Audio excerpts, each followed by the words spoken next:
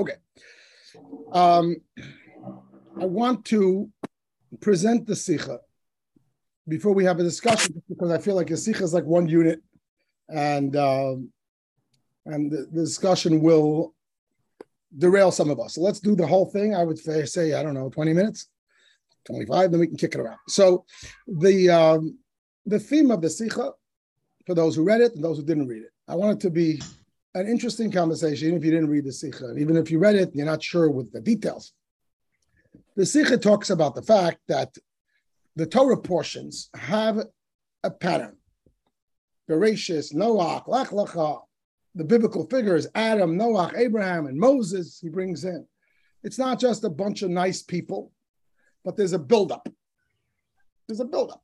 If somebody told you that he built a business, and it started in his garage, and then it moved to a storefront, then it moved to an office building, and then it took over, a whole wing. It's a buildup, and this is Hashem's business, and the business is to bring to Sinai. The language in the Sikha over and over is we're trying to fuse heaven and earth, and that's the goal. That's the goal of Sinai. And the goal of mitzvahs, which will be manifest in a revealed way when Mashiach comes. The third temple was manifest in some revealed way in the first and second temples. Heaven and earth should merge. Earth should feel its creator and live its creator, even as it remains a physical place, a human place, a regular place. And why is this so important? This is not mentioned in the Sikha. Who cares? Like, what's the big deal? It's a whole discussion in the Sikha that in order to fuse these two, you got to bring it down, then you got to bring it up, then you got to bring it together. It's like, why is that important? So the concept is that Kabbalistically, where's our Kabbalist today? He's not here yet. This is a very Kabbalistic Sikha, but it's brought down in philosophical terms. Kabbalistically, the purpose of creation is described in different ways. And one of the ways is that we're trying to bring God to the world. We're trying to reveal God's light to the world. Why is that of value? So one of the explanations is because we want the world to experience God's truth. What is God's truth? Limitlessness. How do we know something is limitless? And it reaches the furthest place. So that's the whole story. And therefore, God is known in the heavens. Until God is known on earth and felt in the physical realm, and not just by the great people, but by ordinary people, then we didn't see the limitlessness. The fancy word is infinity. We didn't see it. So that is why this is a value. Connecting the upper with the lower, heaven and earth, and they should really touch down, that earth should feel heaven, etc. Because we're showing the greatness of the infinity of Hashem, that even earth feels him. If I can throw a ball 10 feet, that's pretty good. If I can throw it 100 feet, that's not bad.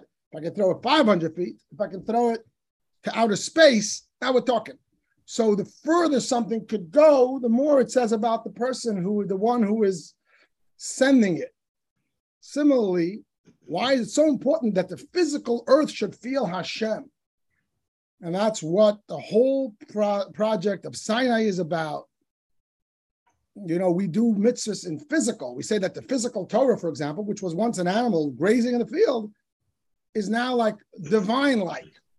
And each time you and I do a mitzvah, we are divine-like, and the act is divine-like, and the tefillin or the mezuzah or the tzedakah is divine-like. You eat a matzah, it's not a symbol of Hashem. It is a physical cracker. It's a cracker of faith. It's a diet of faith. Why is that so special? Because he just threw the ball out of space. Hashem's holiness, which is so beyond, is in a cracker. So that's really the rest of the story. That's really the value of this Sikha. That's the value of this discussion. Otherwise, who cares? That's the value to us who are Torah Yids. We're trying each on our own level to live in Hashem's light. Why do I need to know this philosophical discussion that Adam brought it down, and Noah brought it up, and Abraham brought it together, and Moses really brought it together? That's going to be the discussion, right? Because really all of it is bringing out one point, that Hashem is the only thing, the infinite thing, and therefore he reaches every place. Before Sinai, that was an impossibility. When the angels heard that God is his Torah, human beings, the angels said, "This is a joke. Is this some kind of joke?" you're bringing, it's like Albert Einstein says, watch this. Give me the kindergarten class, not the kindergarten class. Give me the NICU,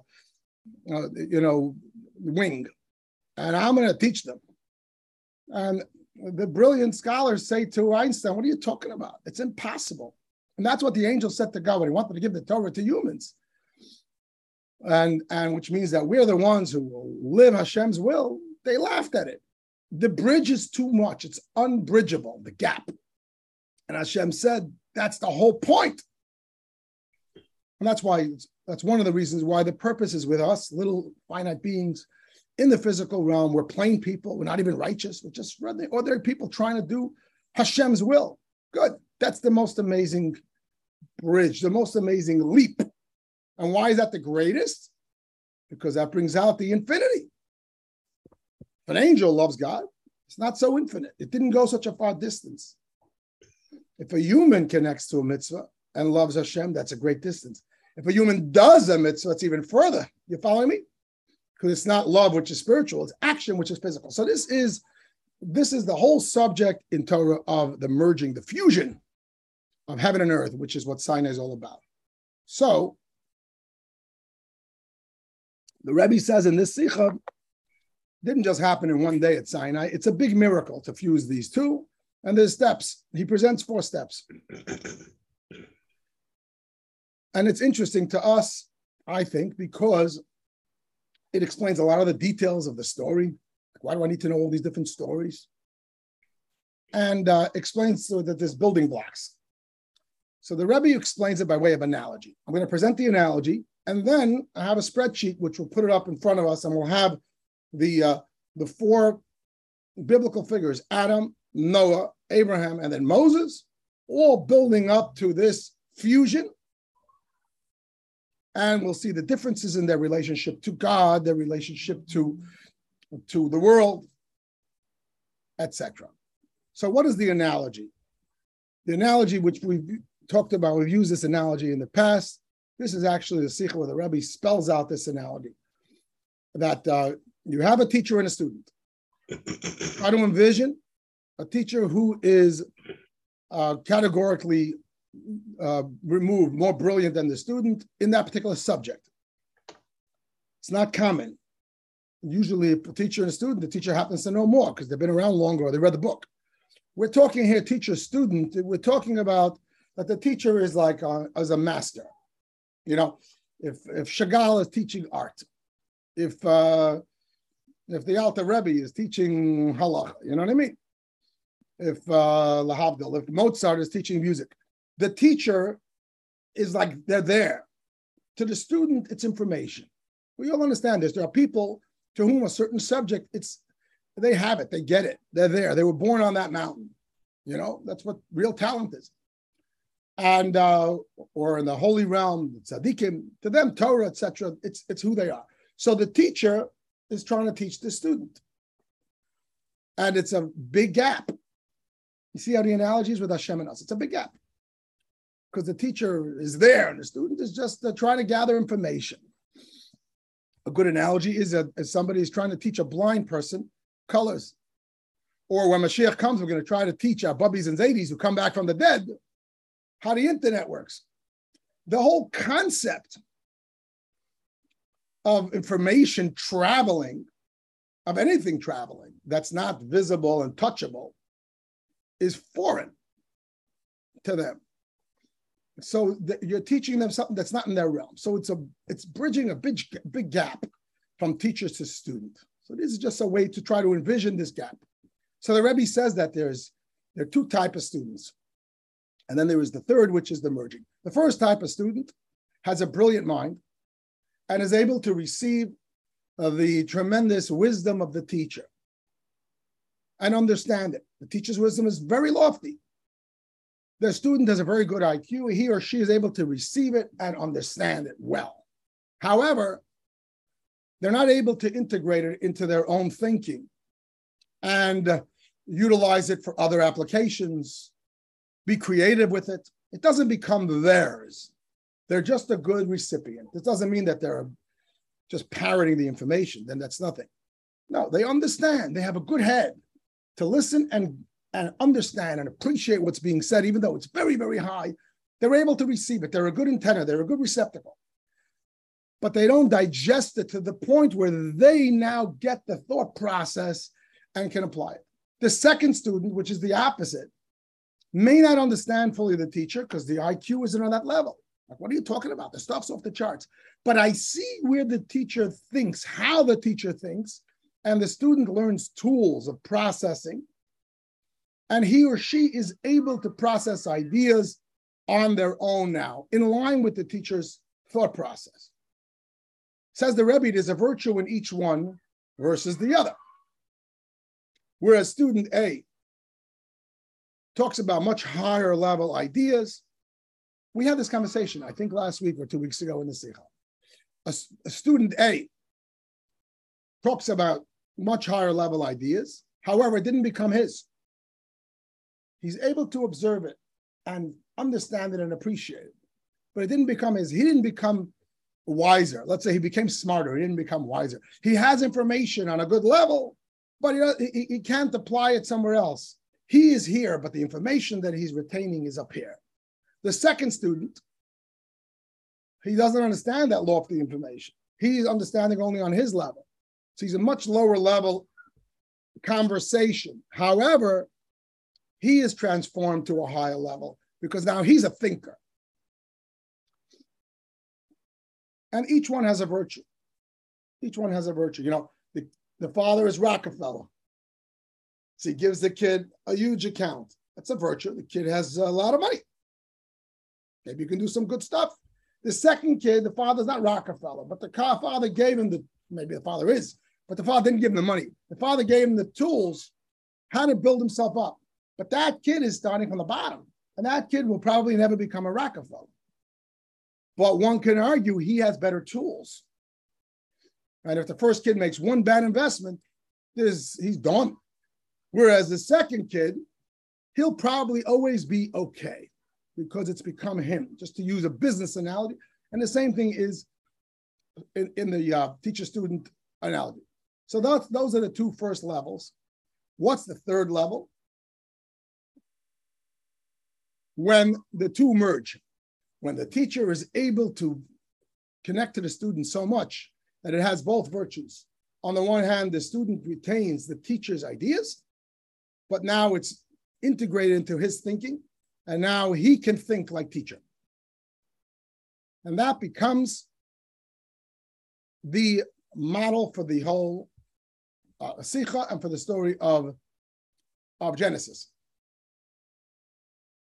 Says the Rebbe that what? We have Adam, Noah, and Abraham. The first 3 millennia, if you will, of creation. For the first millennia, God shined his light. People lived 1,000 years. We talked about it last week. Apparently, everybody was like a prophet. You know, because the Rockefeller gave him an expense account. Hashem was shining his light. The people were operating on a very high level until they did the first sin. Then they were gone. There was no concept of teshuvah. They had no character. That's why there was a flood. The second period, Noah's period, from Noah to Abraham, was the exact opposite. That mankind and the world returned, rebuilt, and they weren't so prophetic. They didn't live 1,000 years. They weren't experiencing this infinite light. But however, on a human level, they were growing. They were becoming people. Nature was becoming solid, as we talked last week, that after this flood, Hashem said nature will never falter again. Whereas in the first millennia, in 1 second, the world could disappear, which it did. So the second millennia represents the student. Learning, he's growing. He's not Rockefeller. They weren't all prophets, but they had the concept of personal growth, of trial and error. They did mistakes. They did teshuvah. People sinned. God didn't have to destroy the whole world. What's missing is, though, that they didn't have access to God's light. God wants to give his whole infinity. And that's where Abraham comes in as a precursor to Sinai. And Abraham represents the concept that we have both together. We have the infinite light, infinite blessing, within a human being, within a physicality. And that the example was the mitzvah of circumcision, that in your physical body, you're actually touching the divine. And this was the beginning of the journey to Sinai. There's a fourth step, which is Moses. We'll get to that in a second. But this is the model the Rebbe puts on. Before I bring up the spreadsheet, which might confuse some of us or help us, I want to just give us an example for this model in another conversation. And that is the three temples. I don't know if we talked about this in the past. Maybe we did. That we know that there's three temples. The first temple of Sinai, the second temple that was rebuilt after the Second Commonwealth, and then the temple of Mashiach. Why do we have three temples? Maybe we should just have one, and it should never have been destroyed. Or maybe we should have three or five. Or what's the number three? So in Chassidus, it's explained that it's exactly this model. If you think about what does a temple mean? The people saw God's presence. The revelation of godliness. Godliness was felt. It was a taste of Sinai full time. For 410 years in the first temple, 420 years in the second temple, and Mitzvah Shem when Mashiach comes forever. So, but each one was different. The first temple was like the first student. Hashem was shining his light. There were miracles galore. If you just visited the temple, you had no doubt that there was a God. You saw it with your eyes. There were miracles. With pouring rain, it couldn't put out the fire. There was no room to budge. Suddenly they had room to prostrate themselves. There was a divine cloud. The breastplate of the high priest was giving answers. The ark was miraculously standing there without taking up an inch of space. God's presence was obvious. So how did they mess up? You and I might say, if we were there, we would never sin. The people sinned. They fell to the lowest level. They worshipped idols, you know what I mean? And there was a reason why there was a destruction. Like, why couldn't that last forever? Hashem came down and he was revealed. All the nations were bringing sacrifices to the temples and people were giving taxes to the Jewish King Solomon. It was fantastic. How did they mess that up? Why didn't it have staying power? I mean, it lasted for 400 plus years, but why didn't it last forever? Hashem is eternity. The answer is Hashem is eternity. However, the world did not integrate it. The world just took the free ride. Rockefeller gave us expense account. God was shining his light. The teacher was giving off great wisdom, and the student was saying, wow, this is brilliant, but he or she didn't take the time to figure out what to do with that information in case the teacher leaves. They were just enjoying the lesson. Hashem was shining his light. There were miracles. There was what's called Gilui Elokus, the revelation of divinity on a constant basis. The people said, this is great stuff. We love it. But they didn't transform themselves. They didn't do the heavy work of becoming better people. And when they were tempted with idolatry or whatever else, they failed. Like that first student, if he's asked a question that wasn't on the test, he doesn't know what to say because he hasn't learned how to think. Or like the first generation, pre-flood, where people were prophetic. They were holy people. They talked to God until they tasted sin. And then there was no point of return because they had no character. I want you to think about it. When Noah built the ark, apparently there were tens of thousands of people on the planet. It wasn't like 50 people. The world was 1,000 years old. And yet there wasn't a single righteous person except Noah. Not one. My son was questioning me, Mayor, on the way to shul. So what about Noah's father? Was he killed in the flood? The math is that his father passed before. His father was probably a good guy, Lemech, if he raised such a son. Even his grandfather, Mesushelach, who was considered to be really, really righteous, and he lived the longest life, he passed away right before the flood. And Rashi points out that God, the verse says that God waited 7 days to make the flood. It was the Shiva of Mesushelach. So by the time the flood came, there wasn't a single righteous person on earth except for Noah and his family, which, it's a mixed bag there. Just one person, and righteous over there means decent, just moral, just a human being, not an animal. How did the whole world become corrupt? Wasn't there like, yeshiva, some good guys? And the answer is because of this concept that there was no character, there was no spiritual immune system. They were all given expense accounts, and they were rich until they made one bad investment, and they lost their pants. This becomes, whereas in the second temple, let's go back to the analogy of the temple. I don't know why. I feel like the temples is helpful. I'm using it as an analogy, even though it's also the analog. the application of the analogy. The first temple was like that top-down era. Hashem revealed his light. The people basked in it. There were miracles. The people loved it. They swore that there's a God that's great until they tasted sin or until they messed up. They did not become better.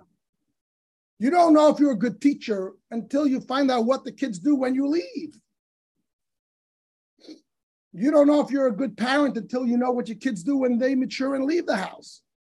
And that was the problem with the first temple. Not a problem, but that was its limitation. It was just top down. Hashem was there. The teacher was in the room. And it was tremendous miracles, the breastplate, everything else. But the human being and the Jewish people did not become really a holy people. The second temple was the exact opposite. It was bottom up. Hence, there were no miracles in the second temple, as far as we know, or big overt miracles. Even the ark wasn't in the Holy of Holies. A lot of people don't know that.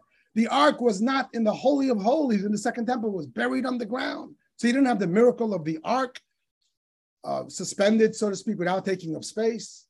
The Urim Betumim, which was the magical message giver from the breastplate, was hidden. You had the breastplate, but the name of Hashem, which was deposited in it for the miraculous power, was gone. And we don't speak about a lot of miracles. However, says the Talmud, the second temple was bigger than the first. And when the Torah says, this is a biblical verse, by the way, this second one will be bigger than the first. And the Talmud explains, when the Torah says bigger, what does it mean bigger? It happened to be physically bigger. It was much taller. It also was bigger in longevity. It lasted a little longer. Instead of 410, it lasted 420. But these are just symbolisms or expressions of the fact that there was a greater accomplishment. The Jewish people were not prophetic. They couldn't swear to anything. They didn't see God. They were human beings. But they did the heavy lifting of teshuvah. They turned around. They became better. They realized that this is not the way to be. We have to get close to Hashem. And for 420 years, they sustained that. And they did fantastic stuff, even though they didn't have great revelations. But that too had a limitation, because it is limited to the human being's capacity. And humans are limited. Only God is limitless. And therefore, that came to an end. But it made its impact. The concept of the third temple is the combination of both together, where Hashem's infinite light will be revealed. However, humanity, through the long exile and the fact that humanity, through the Jewish people, showed and developed a real character. You want to know what character is? Look at your screen. It's 2,000 years after we saw miracles. And we're sitting and studying Torah on a Sunday morning. We could be eating bagels. We could do that too. But character means we're doing it. We don't need the teacher or the parent to stand over us every 2 seconds. We're sort of getting it. It's a much bigger struggle because we're doing it. Ultimately, it's also limited because we're doing it. And Mashiach comes today.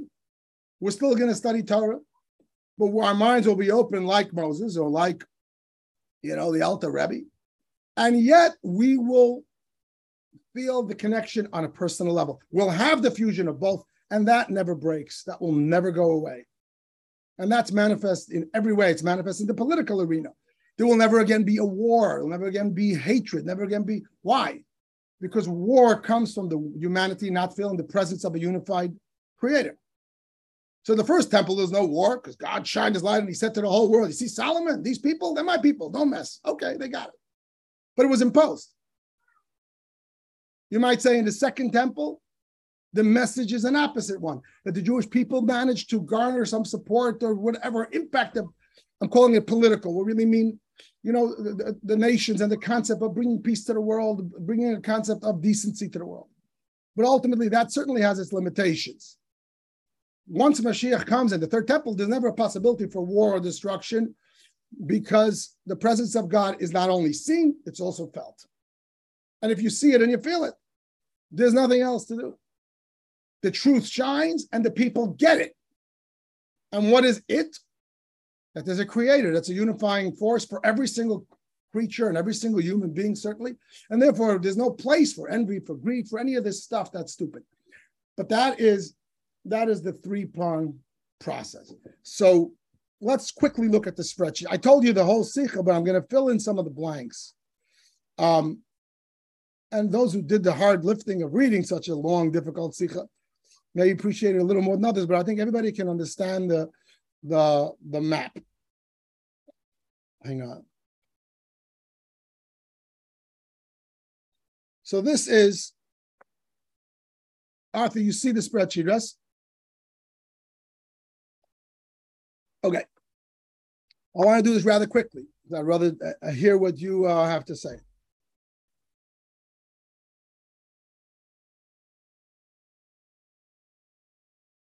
Okay. So we have, let's leave alone the fourth line for a second, because we didn't address that. We only spoke about the 3 students, not the 4th.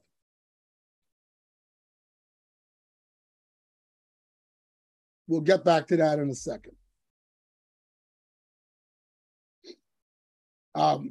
We have the 3 portions, Bereshis, Noach, Lech Lecha. The 3 characters, Adam, Noah, and Abraham. The direction is top down, bottom up, and the fusion.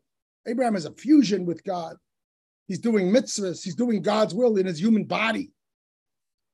He's doing hospitality to human beings who are lowly people, who are non-believers. He's connecting high and low. The student-teacher analogy, which is the column that we discussed mostly, brings home this message. The first student's a good receiver. The second one integrates the wisdom, and the third one becomes teacher-like. And the only other column that we covered here was the Beit HaMikdash. This is BH, is Beit HaMikdash, 1, 2, and 3. Now let's throw in, before we do the other columns, let's throw in the Exodus. What's missing?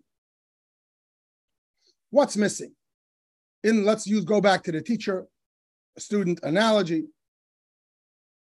We have the student who gets tremendous wisdom of the teacher. We have a student that gets less but integrates, and then we have the student that does both. Actually, their mind thinks like teacher now, and they're able to integrate the lofty levels of wisdom. What's missing? Jacob. What's missing? Let me finish, Michael, okay? Yeah. What's missing? And what's missing to what? Remember, what is the goal? We're trying to show infinity, Hashem's infinity. He reaches the furthest place. Einstein is teaching the kindergarten, and they're getting it. So what's missing? The answer is, can Einstein also teach the desk or only the students? You want him to teach desks? What are you, joking? Desks are not students. Aha, that's a limitation. Remember, when we say Hashem has no limit, we really mean it. And ultimately, real limitlessness, real infinity means Hashem is in the physical. You know how people always mock how Judaism is so busy with physical actions. It's such a lofty religion. It's the mother of all faiths. Can we stop at these petty actions with black straps and candles and coins and tzedakah boxes and all this physical stuff and salt shakers? I mean, you know what I mean? Let's get past that. It's such a great faith. There's so much wisdom and spirituality, and we're so busy. You know, find me a great Torah scholar, and you'll also find me somebody who is so careful in the minutia of halacha. Did I bow to the right by Oseh Shalom, or did I bow to the left? Depends which one.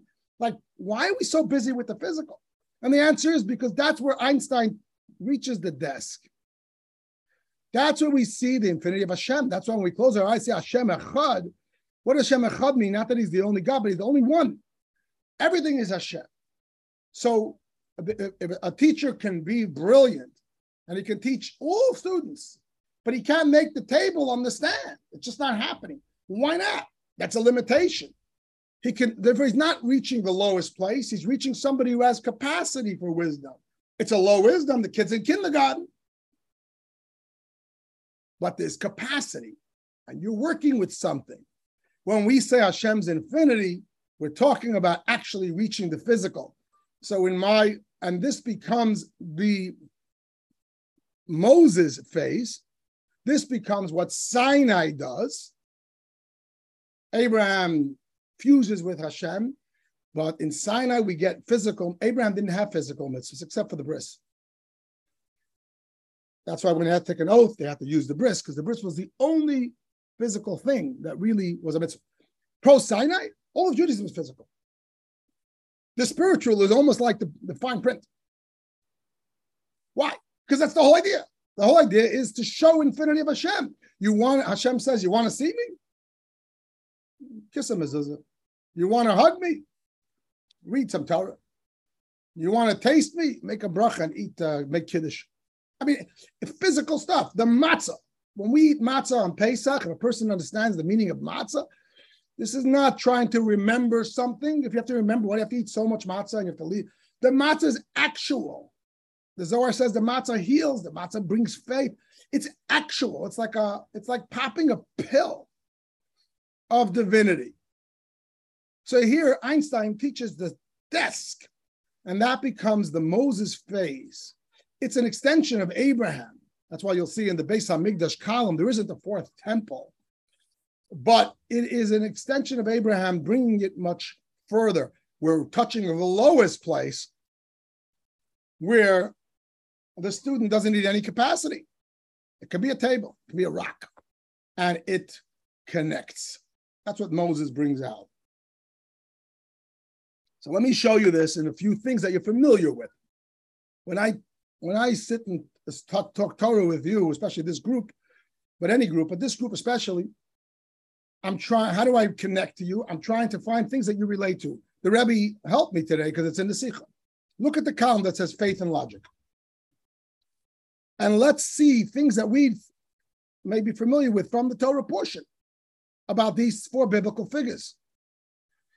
Adam, not just Adam himself, but the whole generation, was all about faith. It was all about revelation.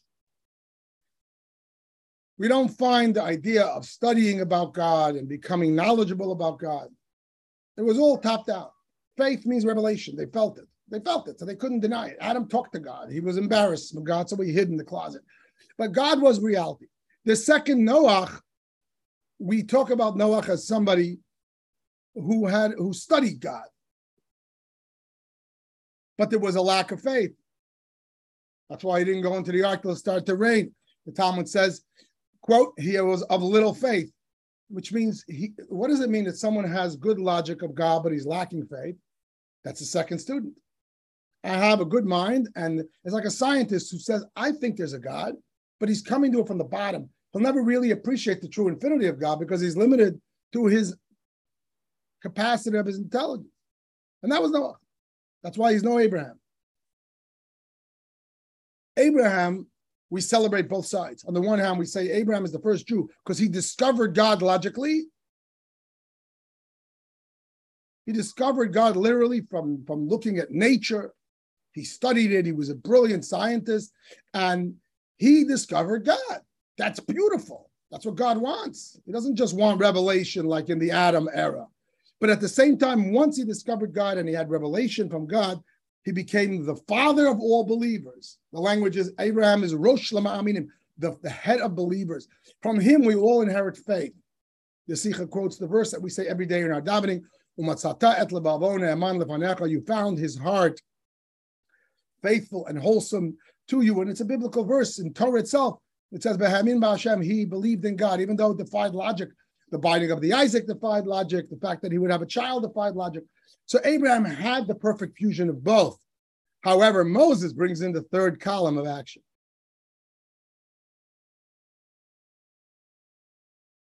This connects to the column of Teshuvah. Remember, we're talking about the world developing character. So in the first millennia, it didn't develop character. It was just in awe of the great teacher. It was in awe of the presence of the great light. But remember, the first sin that they did, they were gone. This is expressed in the fact that Enoch or Chanoich, the Torah says that Hashem took him away before his time, and Rashi brings down from the Talmud. Why did God take him away? The verse says he was righteous. He was walking in the path of God, and he's gone because God took him away. Why? And it's explained because, says Rashi from the Talmud, that he was very righteous, but he was easily swayed. And in a moment, he could have fallen off this moral cliff. And therefore, God said, you know what? Let's take him back. It's not fair. He's such a good guy. He means so well. Apparently, he was really special. And the Kabbalah talks about the soul of Enoch reincarnating in Elijah. Apparently, Enoch is a big, important player. So therefore, God took him back, because if he stayed another few days, he would have been exposed to the wrong friends. Boom, there was no character. So it's the reason why this is a good column is because it's something that's right in the book. You see the Rebbe's ideas, which he's teaching us from Kabbalah and from the Hasidic texts, mirrored in the Chumash.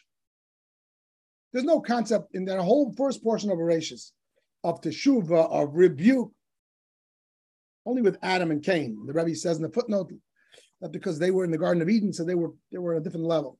But other than them, there was no concept of teshuvah. People were good until they weren't, and when they weren't, it was time to say goodbye. Hence the flood. We don't find people praying to God. You should. Noah, we all criticize Noah that he didn't pray to God to save the people. What we don't know is that he rebuked the people. For 120 years as he's building the ark, every single day, he gave a big lecture of rebuke.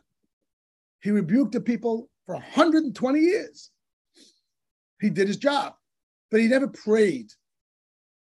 What's the difference between rebuke and prayer? Rebuke is I want the people to become better. Prayer is I'm employing heaven. I'm appealing to heaven. Noah didn't understand the concept that heaven and earth are connected. Remember, Noah is the bottom-up generation. Noah says, we're supposed to do our part. Leave God out of this. Don't pray. Don't ask God to do it. You do it. There's a great virtue to that. But it's a missing piece. And therefore, Noah never prayed, but he did rebuke the people. He did try to make them better. Whereas Abraham, he prays to God. He probably, I'm sure, did a lot to.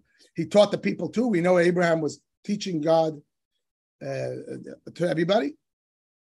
And he had influence, and he created monotheism as a seemingly universal almost at that time. People really knew about it. He did a good job bottom up, but he also prayed. He understood that God's not so far away. God is just one flight up, because heaven and earth were close. But he only prayed in the merit of the righteous. If there's 10 righteous people, you got to save the people. Remember, Abraham represents that Einstein can teach the kindergarten. God can relate to humans, but which humans? Righteous humans. Kindergarten kids, they may be lowly, but they got a kepi. If you work with it, you'll develop them. They may become an Einstein. In the merit of the righteous, Abraham said, let's save the world. Let's save Sodom and Gomorrah. What are you going to destroy them? It's stupid. God, you can tolerate it. Look at the righteous people. The minute it was discovered that no 10 righteous people, there isn't any righteous people there. So there's no one really to save. He stopped praying. He's a good guy. I'm sure he felt bad. But he stopped praying because what's he going to pray for? How can you connect Einstein to the table? There's no student. A student in the context of the God-human relationship means a righteous person, a moral person. Moses, he prayed for the people who built the golden calf, not in the merit of the righteous. He prayed for the sinners directly. And he didn't budge until God said, okay, I promise. Because Moses represents that fourth step, that God is infinite enough to encompass all. Einstein can teach the table. God's infinity permeates everyone, even the sinner. The sinner himself is part of the picture. Obviously, the goal is to elevate the sinner, but the sinner himself is part of the picture, is a connection to Hashem, and therefore he prays for the sinners. Of course, he rebuked the sinners, and of course, he did what he had to do with the Jews. But when he came to God, he didn't qualify. He didn't say, well, there's some good people. He prayed for the sinners. And here we see the complete merge of top to bottom. The Rebbe gives a beautiful lesson in the last column. It took longer than I thought, but we'll still have time for discussion. If I asked you what's the takeaway from this class, there's a lot of different takeaways. To me, one of the takeaways is that Judaism is faith, it's logic, it's the fusion of both, and it's action. That's a big takeaway. Now, when you do a physical mitzvah, you're literally touching the divine. That's, to me, the biggest takeaway. And when we live Judaism based on all the technicalities of physical mitzvahs, this is not a sideshow. It's the greatest thing. It's Moses. So that's obviously the takeaway. The Rebbe applies it. When the Rebbe said the Sikha, he was then inventing Jewish outreach, if you will. And this was his passion. And he was trying to teach his Hasidim to be colorblind to every Jew, no matter who they are, and to accept them and embrace them the same love. And that is the way you're going to bring them closer to Yiddishkeit. And therefore, the Rebbe gave this lesson, and obviously it still applies. The Rebbe says, you have to understand when the Rebbe started outreach, a lot of people from the older Chabadnik said, that's not Chabad. Chabad is philosophical, mystical teachings. And here the Rebbe made Chabad outreach, Chabad houses, mitzvah tanks. Clearly, we still have the philosophical. But the Rebbe was saying, no, the outreach is the deepest expression of the philosophy. Just like Moses is the deepest expression of Abraham. And so look at this column. I'll give you one more minute. Look at this column. The first level, the voracious level, the Rebbe says a person is, let's say, a good Jew, a Torah Jew. You can say the same thing for a Gentile who's keeping the 7 mitzvahs. But we're Jews. Let's talk about Jews. He's davening and he's learning and he's very frum. There's another Yid out there who doesn't know anything. It's not his problem. He's not busy with the outside. He's busy with heaven. He's a top-down type of Jew. He's busy with heaven. He doesn't want to know about Jews who don't keep Shabbos. It doesn't mean anything to him. It's a distraction. Then you have a Noach Jew. Noach Jew means somebody who understands, what do you mean? We're supposed to find the character in the world. We're supposed to go out there and elevate people. That's our job. We can't just focus on heaven. So he does outreach. Well, what's lacking? Like Noach did outreach. Noach rebuked the people. But then when God said, okay, time's up, he stopped. He didn't pray. It's like a person who does outreach to others because it says so in Jewish law. Thou shalt love your neighbor. So he loves his neighbor because the book said so, not because he loves that person. He's reaching out to that person. He invites him for Shabbos. The person turns him down. So he says, okay, I did my job. He's doing his duty. The model is top down. He being the top. He's the teacher. He's a Torah Jew. He reaches out. The person says, no. He says, I'm good. I only did it because, I'm supposed to. But not that it's out of duty. And you will not have a lot of success if you're doing outreach to others because you're just doing your duty. You don't really care about the results. If our child is struggling and we reach out and we talk to them and we help them only because that's our duty, we don't want to get bad marks as a parent, but we don't really care about the child. We're not a healthy parent. That's not parenting. But that is one level of outreach that a person might feel. I'm doing my duty. I did my job. I reached out. I made a phone call. I'm done. I'm not invested in the other person. Whereas the third level is the connection of heaven and earth. No, I want to reach out to the other Yid. Just like Abraham prayed for the people and even the non-righteous. But he prayed in the merit of the righteous. Why am I reaching out to the other Yid? Because I know I could see that Yid, he could really start doing mitzvahs. That Yid could really become a Baal Teshuvah. I see hope. Einstein is teaching the kindergarten there because he sees there's a good kepi there. Abraham is praying for Sodom and Gomorrah because there's some righteous people potentially. There's some light to be brought out. So he says, let's do this. The same thing as a person says, I'm going to reach out. Of course I reach out. I'm going to find the people on my neighborhood who are the most sensitive, the most susceptible to something spiritual. And I can envision them becoming Shomer Shabbos. Aha, they're worth my time. But what about the Yid who I know there's no hope, or I think there's no hope? I don't care. I couldn't care less. I'm not going to waste my time. The ultimate level is that a person reaches out to another Yid. He's not staying away in heaven in his own realm. He's reaching out. But he's not reaching out of duty. And he's not even reaching out for the benefit of bringing that person closer. He just loves that other person. And that's where the real results will happen. If a person has a child that is struggling spiritually or otherwise, ultimately, if it's your child, you don't really care about the results. You just care about the kid. The results are part of the kid. And therefore, like Moses, you just say to Hashem, I don't care that they sinned. They're your kids. ultimately you get the best results. But that means it's unconditional, and it's truly about the fusion of heaven and earth, like Moses prayed for the sinners without the merit of the righteous. But again, to me, the takeaway is the column of faith and logic, and how Judaism has logic, not because we can understand God, but we're supposed to do our part. It's ultimately based on faith, but it's brought together by action.